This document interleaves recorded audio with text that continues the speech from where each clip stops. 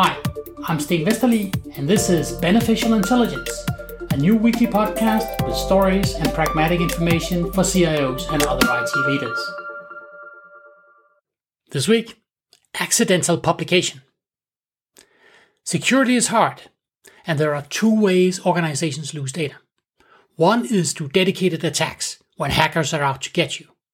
The other is through carelessness, errors made by people in your organization that cause you to lose data without any bad actors actively trying to get you. Defending yourself against hackers is really hard. As we've seen from the SolarWinds hack and other upstream attacks, you're not only vulnerable to your own bad security practices, you're also vulnerable to bad security practices from your vendors. But carelessness, it should really be easy to avoid losing data through carelessness. But as we keep seeing, it's just as big a cause of data leaks as actual hacker attacks. The MI6 in the UK, they're famous for losing confidential laptops in taxis and in bars all over London. Now, this might be because the British press is good at ferreting out these stories, and they are good stories. Now, these are the kind of things that IT can do something about. Like with proper IT practices, these are all encrypted laptops. So even if the Russians do get these laptops, they won't be able to get any useful data out of them. It gets worse if data is not encrypted. We had a good case here in Denmark a couple of years ago where the national health authorities were sending some data from on Danes and their diseases. So they prepared a couple of CD-ROMs containing data on every Dane and every disease that person had. You would think that would be kind of sensitive information, right? You would think it would be encrypted, right? Wrong.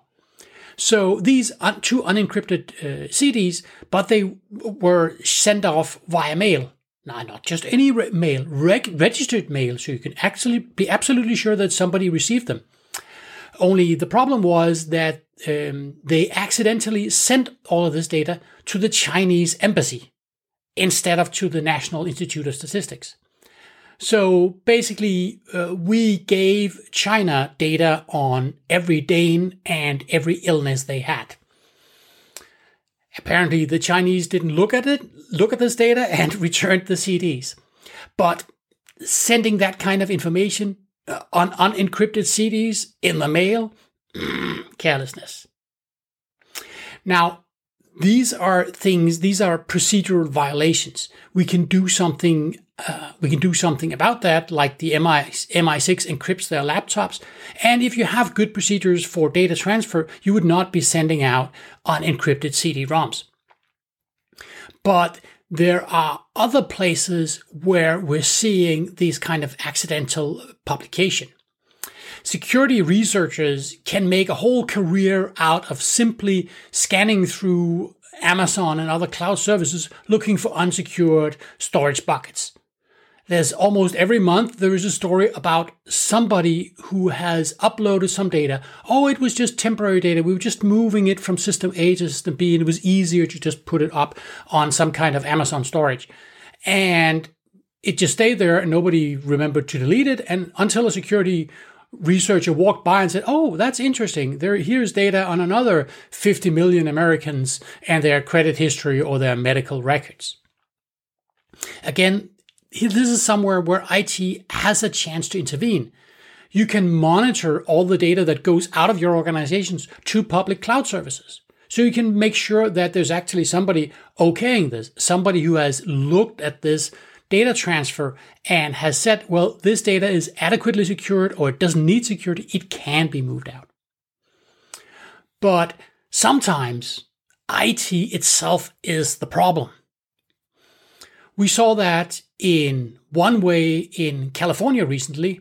Now, in California, they've built up a database of all the political donations and donations to NGOs.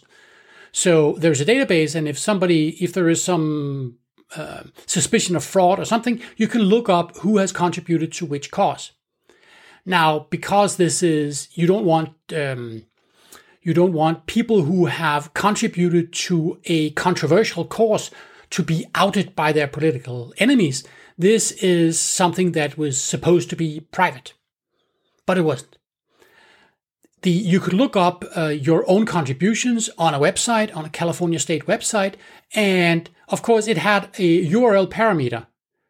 And by now, every journalist who sees a URL that says $ID equals 1234 is going to try and change that number. And in this case, that gave you other records and other records. So in effect, this whole database was accidentally published because it was made available to anybody who could figure out how to change a URL. The other big cause of accidental publication is bad API calls, unsecured API calls. There was an American college student, 19-year-old boy, who was shopping around for college loans. And he found that he could see if he qualified simply by entering his name, address, and date of birth. So he thought, that was strange. How do they know that I'm really who I say I am? So he opened the source code of the page in his browser, and he saw that it was making a call to Experian, one of the big credit score providers. And there was no authentication.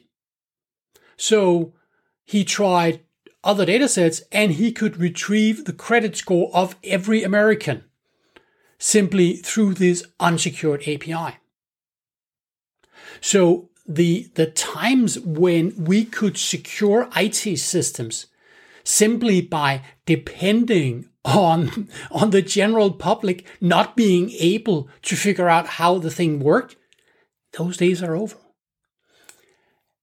Every college student knows how to look at web page source. Every journalist knows how to change a URL. So if you're a CIO or CTO, you need to make sure that you have security reviews in place for every system, because otherwise you'll be the next organization to accidentally publish confidential information. Thank you for listening to Beneficial Intelligence, a weekly podcast with stories and pragmatic information for CIOs and other IT leaders. If you like the content, please spread the word. If you have comments, please get in touch. My contact information is in the show notes. See you next week.